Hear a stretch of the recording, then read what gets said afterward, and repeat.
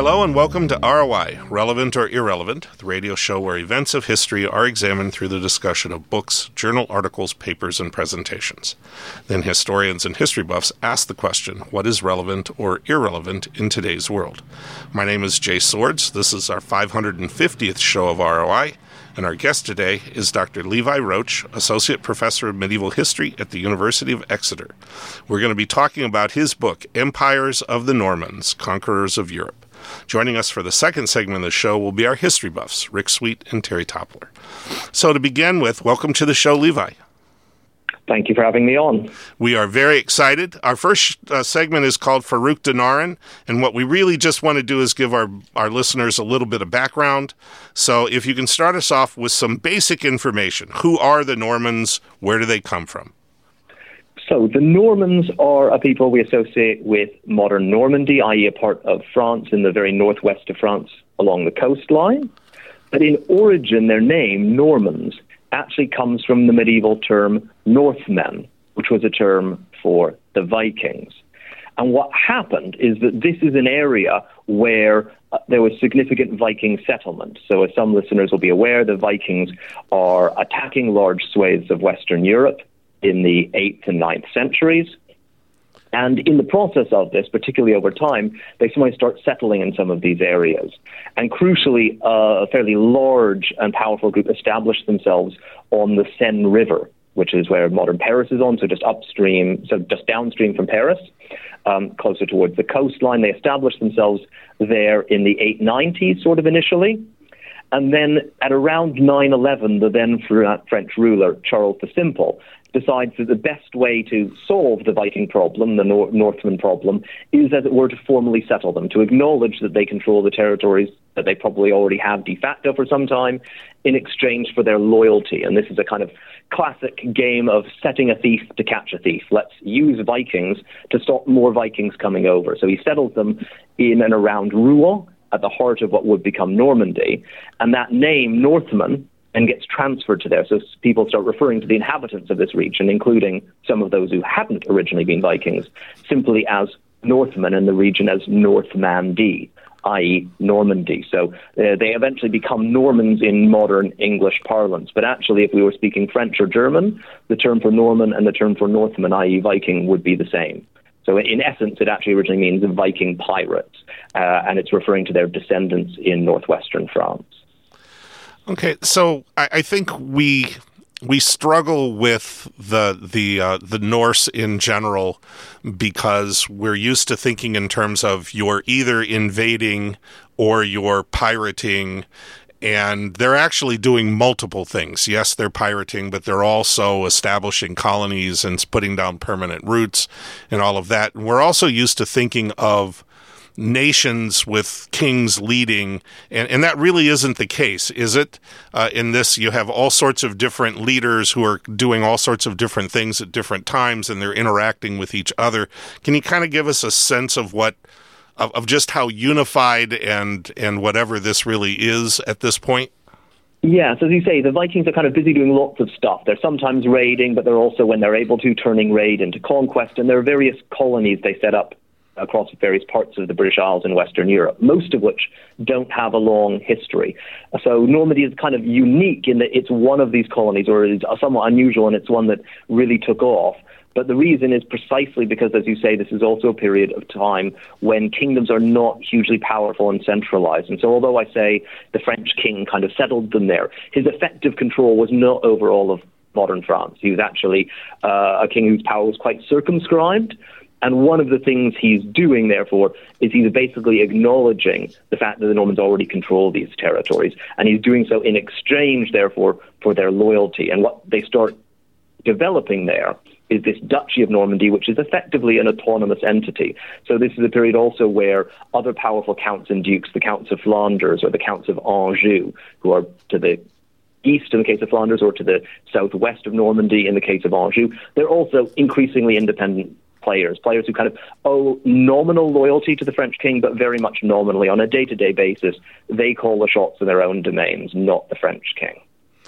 Okay, so we're obviously going to talk about Vikings or Norse who are going to go Viking and doing some conquesting, some conquest out around.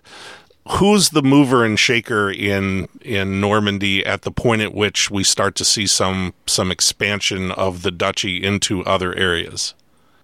So what happens is that Normandy's evolution looks actually quite a lot like lots of these other so-called territorial principalities, these independent building blocks that we see in France, in that it gets going over the course of the 10th century, but it's really in the 11th century that we then see the dukes centralizing power and really establishing themselves as these kind of independent players. And classically for us, it's the figure of William the Conqueror, who we most perhaps associate with Norman conquest, particularly with the Norman conquest of England in 1066, but it's actually already even earlier in his reign as Duke that we see other kinds of Norman groups starting to set out on conquest. So crucially, starting already in kind of the 1020s, 1030s, in the very early years of Duke William, we have Norman groups starting to settle in southern Italy and setting up what would eventually be a very powerful Norman kingdom of Sicily there.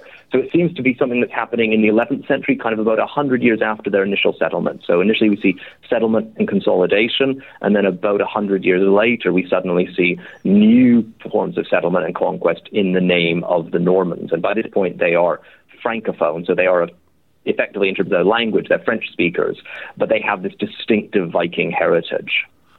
All right. Well, we have so much more to talk about. So please stay tuned for the next segment of our show. This is ROI on KALA St. Ambrose University, 106.1 FM.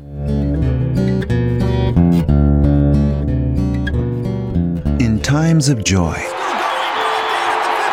in moments of grief, broadcasters come through, even when all else fails. Today, with more ways than ever to experience the moments that transform our lives, Americans still choose broadcast radio and television more than all other media combined. We are the local broadcasters of radio and television, reaching more people, touching more lives. Brought to you by the National Association of Broadcasters and this station.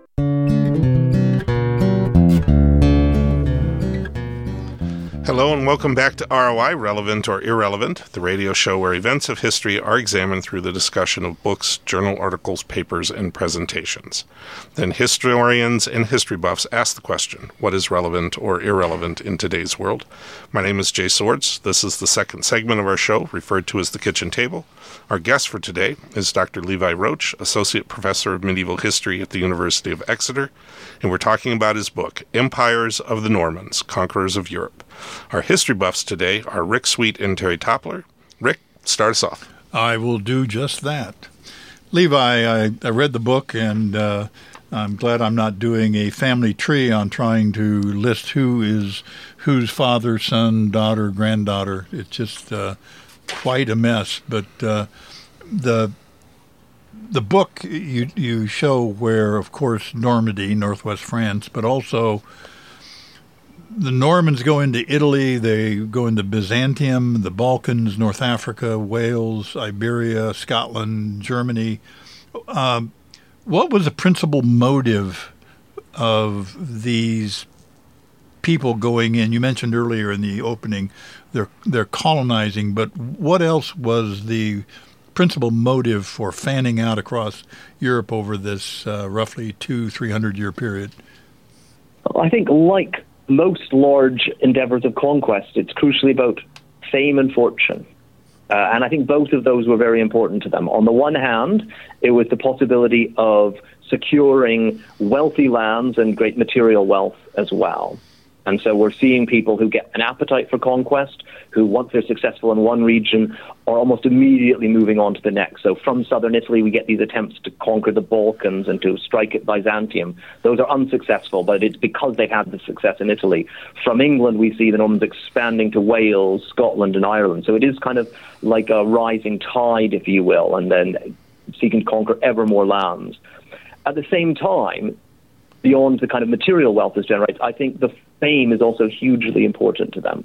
It's also very much an aristocratic male society that's driving this, where it is about one-upping one another, where competitive one-upmanship. And so we can see this in one of our main accounts of the Norman conquest, William of Malmesbury says that William the Conqueror was motivated by the deeds that the Normans had been achieving in southern Italy. And he's reported to have said that it would be shameful to him if men of lower birth, i.e. who are not of the ducal family, could achieve more than him. And while we don't know if it's true that William actually said this, I think it takes us to the heart of what William the Conqueror was probably thinking and the way those around him were thinking, which was, hey, look, those people who come from, the middle to lower aristocracy here are winning a whole kingdom in southern Italy. What can we do to better that from our position? And what do? They go and conquer one of the wealthiest and most powerful kingdoms of Europe. Okay, Terry.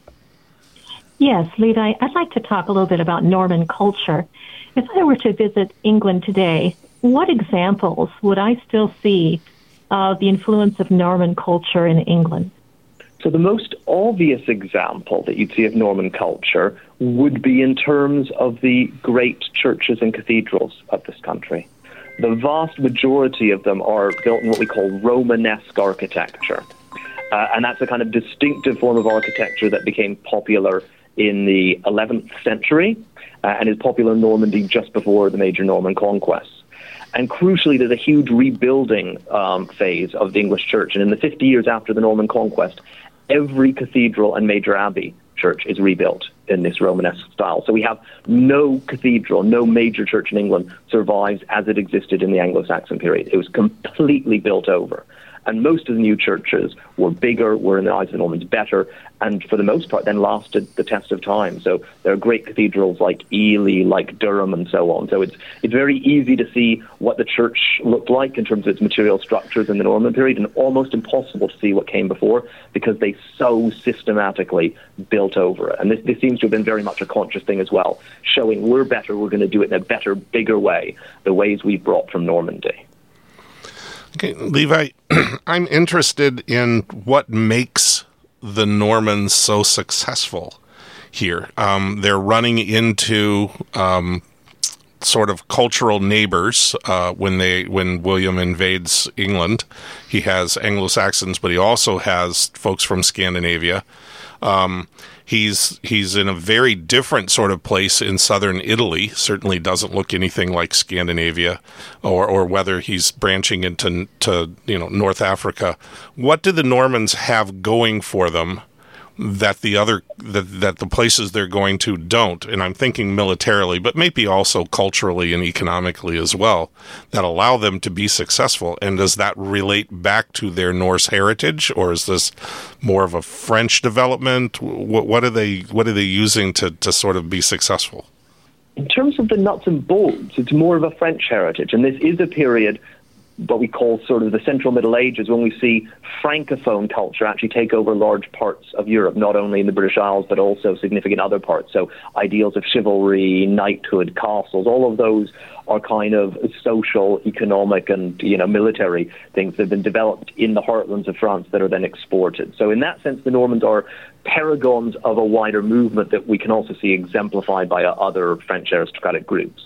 But they are particularly prominent, and this does seem to suggest that there is a slight competitive edge. I would say it's often slight, not massive. So over the Anglo-Saxons, for example, they're not massively superior militarily. But what they do have in their favor is they do have a form of early knighthood. So fighting on horseback, heavily armed, specialized aristocratic fighters who are very successful. And they're combining this with castles. And castles are an important innovation because the early Middle Ages, the previous centuries, have seen fortification, so big forts, which are fine if you've got lots of men. But what castles allow you to do, castles are actually very small and are designed to allow you to hold a fortification with a handful of men for potentially a fairly lengthy period of time. And for an invading elite, castles are the perfect bolt hole. So castles are perfect for controlling a place like England. They're also useful in places like Wales. Classically has tons of them, but that's actually because Wales is harder to control because it's hillier and more mountainous. But in places like England, castles come into their own. And so those do seem to give them a slight edge. I think the other thing, though, that really is playing in their favor is that they're willing to take massive risks and have them play out and be successful or unsuccessful. So Norman proto-states are set up, and then die out in Iberia, in Byzantine territories of Asia Minor, in the Balkans, in North Africa. None of those Norman conquests stuck, but they gave it a go, and I think it was partly a cultural approach to daring to win big and being willing to lose big as well in the process. And so it's that kind of risk-taking culture, high risk, high gain, and they didn't always gain, but when they did, it was big. Rick? Levi, I was interested. I know you listed multiple battles all over Europe and in the Middle East and North Africa. And you obviously were focusing based on your research sources on the elites. This had to have disrupted, I'm going to call them the little people, the common folk, in terms of their life, casualties, things like that.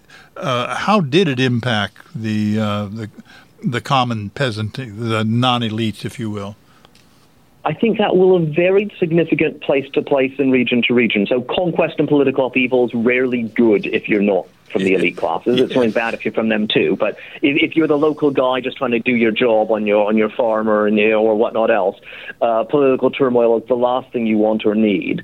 But at the same time, they were also often spared some of the worst consequences. So particularly in places like southern Italy, the Normans are a small elite who take over.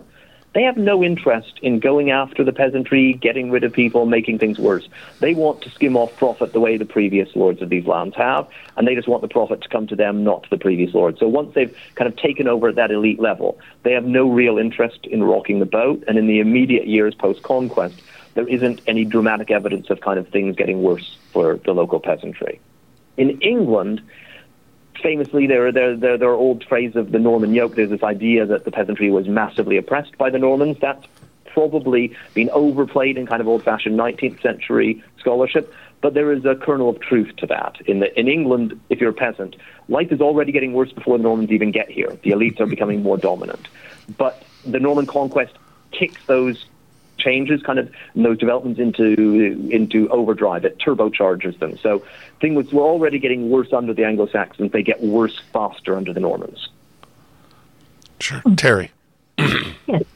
Yeah, Levi, I'd like to talk about how the Normans helped shape our English language as far as perhaps the words we use, personal names and surnames that can still be found today. Can you talk about that, please? Yeah, so one of their obvious legacies, and this comes back, I think, also a little bit to that first question of the cultural impact. Another obvious one is, of course, famous examples that we tend to borrow words from French and use them for food, whereas using the traditional English terms when we're referring to animals. So, for example, you eat beef, which is the French term for the cow, whereas cow is the term that an Anglo-Saxon would have used for a pre-conquest English speaker. And so we get this clear sense of a signature of Norman impact where those who are eating the meat are Francophone for hundreds of years to come, whereas those who are making it, who are overseeing it in the fields, tend to be Anglophone. So we classically get this kind of real kind of class signature, if you will. And you do move into a world which for many, many years, the ruling elite of England is first and foremost Francophone, and they learn English as a second language. Most soon thereafter can speak English, but they speak it as a second language, and they even start having a distinctive dialect of what we call Anglo-Norman, that is French English, that is different than the French of France. So you've got that kind of very clear linguistic impact on it that lasts in terms of modern English and a modern usage right up to the present day. The other thing you have is just a massive borrowing of vocabulary that happens slowly over time. But that's the reason why, although English is technically a Germanic language and our grammar and our structures look more like Dutch or German, our actual vocabulary often looks rather more like modern French. All right. Levi, I'd like to kind of focus back on Normandy itself. Invasions have a tendency to displace or move lots of people. They tend to be costly, so they put extra pressure on producers of the country that's doing the invading, at least on the short term, although you might get benefit on the back end. So can you talk to us about what Normandy looks like while all of these invasions are going on? What's happening within the duchy itself? Normandy itself is quite politically centralized and quite economically successful, which in a sense is one of the reasons why it can support some of these endeavors, but also is one of the reasons why those then wanting greater fame and fortune are sometimes being spurred on to look further afield. So there's classic ideas that often it's younger sons driving these developments. It isn't always that, but there is a kind of a sense that if you want greater wealth, there are some limits to what you might still be able to achieve in Normandy, at least if you want to outdo the previous generation. So Normandy is, broadly speaking, economically prosperous. It is politically centralized on the Duke, and that's one of the reasons why William of Normandy is able to raise a large army and is able to, of course, leave Normandy for significant periods of time to go conquer England, which is itself a significant risk. He's only able to do this because in the previous years he's twice defeated the King of France, in one case in alliance with the Counts of Anjou, who are his main other local rivals to the southwest. So Duke William's basically beaten every leading political figure in northern France in battle, and therefore has bought himself the peace later on in his reign that allows himself then to come over and risk it all on England. And Normandy does start pretty soon then seeing the dividends actually of this, because England itself is a very wealthy kingdom, and William's able to, once he establishes himself there, very much skim off profits from England and plough them back into church building and other developments in Normandy. Okay. Rick. Levi, I'd like to ask a question about who Rollo was and what his role is. We've named a candy in the United States after him, so apparently he is quite famous. But could you give us a little thumbnail sketch of Rollo and who he was and what his role was in all of this? Okay, so Rollo is the kind of famous dynastic founder of the Norman ducal line. So he's the progenitor of the line that goes down to William and indeed beyond. His original name in Old Norse would have been actually something like Hrolfr, but we use the kind of francophone version of it that's turned into Rollo for French speakers of France. And it's distinctive that, of course, that isn't itself a French name. It's a good Old Norse name, and he's the one who's kind of been leading that big group that was active on the Seine River, just kind of downriver a bit north of Paris for many years. And he's the one who then strikes this bargain with the French king, who kind of sets him up there in exchange for him converting, crucially, and for him then promising his loyalty and to defend these lands. And in broadly speaking, the future Norman dukes do retain that loyalty to the French monarch and do quite quickly a culture. So one of the things that's distinctive is they adopt French names like Richard and William, which are precisely those names that they then go on to give to England, in terms of what we were just chatting about a moment ago, that many of the names you think of as normal names, Richard, William, Robert, those are all Norman names, but they're Norman names that actually are in that sense French names. They're names that were adopted by the Normans in the 100 years or so after they settled, and then they bring these names with them to England, to Wales, to Scotland, to Ireland, to southern Italy. Terry, we have about 3 minutes left, so pick your question wisely. All right, thank you. Yes, I just would like to piggyback about that on the names, because my understanding is that all the English monarchs descended from William, and also many of the Scottish clans. Is that correct? And can you talk to us about that, please? Yes. So the future of England would be largely in terms of that Norman bloodline, but also the many future Scottish monarchs. So famously, perhaps the most famous medieval Scottish monarch of all, Robert de Bruce. De Bruce is, of course, a very good French name. It's not a Scottish name at all, neither is Robert. He's of a great line of Anglo-Norman magnates, originally from Normandy, come over to England and then moved on to Scotland. So you do very much have this signature of Norman dynasts then ruling these countries for many years to come with these distinctive names. So people like Robert ruling Scotland, also then the future Stuart dynasty is again a Norman import. So we have that kind of signature there, and William the Conqueror is succeeded in England by his son, William II, who is then succeeded by Henry I. Henry, again, is a good French name. It's not a traditional English name. And indeed, you have to wait a very long time till an English name eventually reasserts itself amongst the English royalty, and that is Edward. And that's no coincidence that that's one of the very few Anglo-Saxon names we actually still regularly use in the Anglophone world as a name, because most of the others, Athelstan, I very much doubt you've ever met an Athelstan, but I bet you've met a few Edwards in your time. Excellent. It is our custom to give our guests the last word. So, Levi, Why do you think knowing about the Normans and what they were doing in the Middle Ages is relevant in today's world?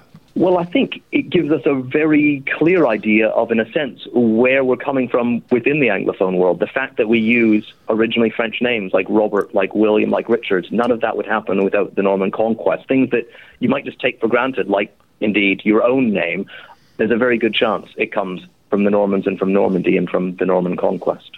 Okay, I'm going to piggyback on that. I think also there's a value in knowing this history because not only does it affect lots of places, but it also kind of hangs on a thread. I mean, I don't think Americans, I don't know what it's like in the UK, but I don't think Americans have a very good sense of how close William came to not being successful in his invasion. Yeah. And I, we sort of take things for granted. Well, of course that happened. And that happened over and over again. And a lot of these, there really are kind of hanging on the balance. And I think that's good for us to know that things aren't so linearly predestined, I guess is the word. Yeah. Yes, there wasn't a simple destiny. There was an alternative future where North Africa remained Norman and moved into the European cultural sphere. There's another one where Sicily didn't become Norman at all, as you know, there in terms of these things. So yeah, these constellations aren't inevitable. And I think the other way, certainly sitting here in Britain right now, where these things are relevant, is the really complex history of British conquest, colonization, domination of Ireland, with all the problems that came with it. That's a product of Norman conquest. Without the Normans, none of that happens. Yeah. Rick, I was wondering, since you read the book, what did you see as being most relevant? I was surprised the tentacles of the Normans throughout the European, Middle Eastern, and African theaters. Had no idea. I thought that Scotland was always the Picts became civilized and then founded a great nation, which has been trounced on by the British, and the Wales were strange people in the mountains. But now I understand the lineage of the leaders that created all these entities all came from the fundamentally same bloodline. All right. Well, we have a lot more we're going to wrap things up, and so please stay tuned. This is ROI on KALA, St. Ambrose University, 106.1 FM.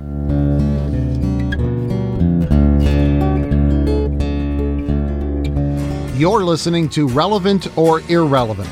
This series is produced at St. Ambrose University's KALA Radio and has been honored by the Midwest Broadcast Journalists Association and the Iowa Broadcast News Association for excellence in public affairs journalism. You can hear this edition of ROI and many previous programs in this series by visiting Spotify, Google Podcasts, SoundCloud, plus Apple Podcasts. ROI airs Friday nights at 9:30 p.m. on KALA HD2 and can also be heard at 106.1 FM in the metropolitan Quad City area. You can stream this show every Friday night at tunein.com. Search for KALA HD2. This concludes our 550th show of ROI, Relevant or Irrelevant. Our producer and engineer is Dave Baker. Our program manager is Rick Sweet. And the theme song for our show is titled Kayla's Theme. It was written and performed by Mark Zapital. My name is Jay Swords. We'd like to thank our guest, Dr. Levi Roach, Associate Professor of Medieval History at the University of Exeter. We've been talking about his book, Empires of the Normans, Conquerors of Europe. The history buffs for today were Rick Sweet and Terry Toppler. This is ROI, Relevant or Irrelevant, on KALA. The views expressed on this show are not necessarily those of St. Ambrose University or KALA. We'd like to wish all of our listeners to experience the great Basutu proverb, Hotza Pula Nala, peace, reign, and prosperity. And remember, historians are horrible fortune tellers. Good night.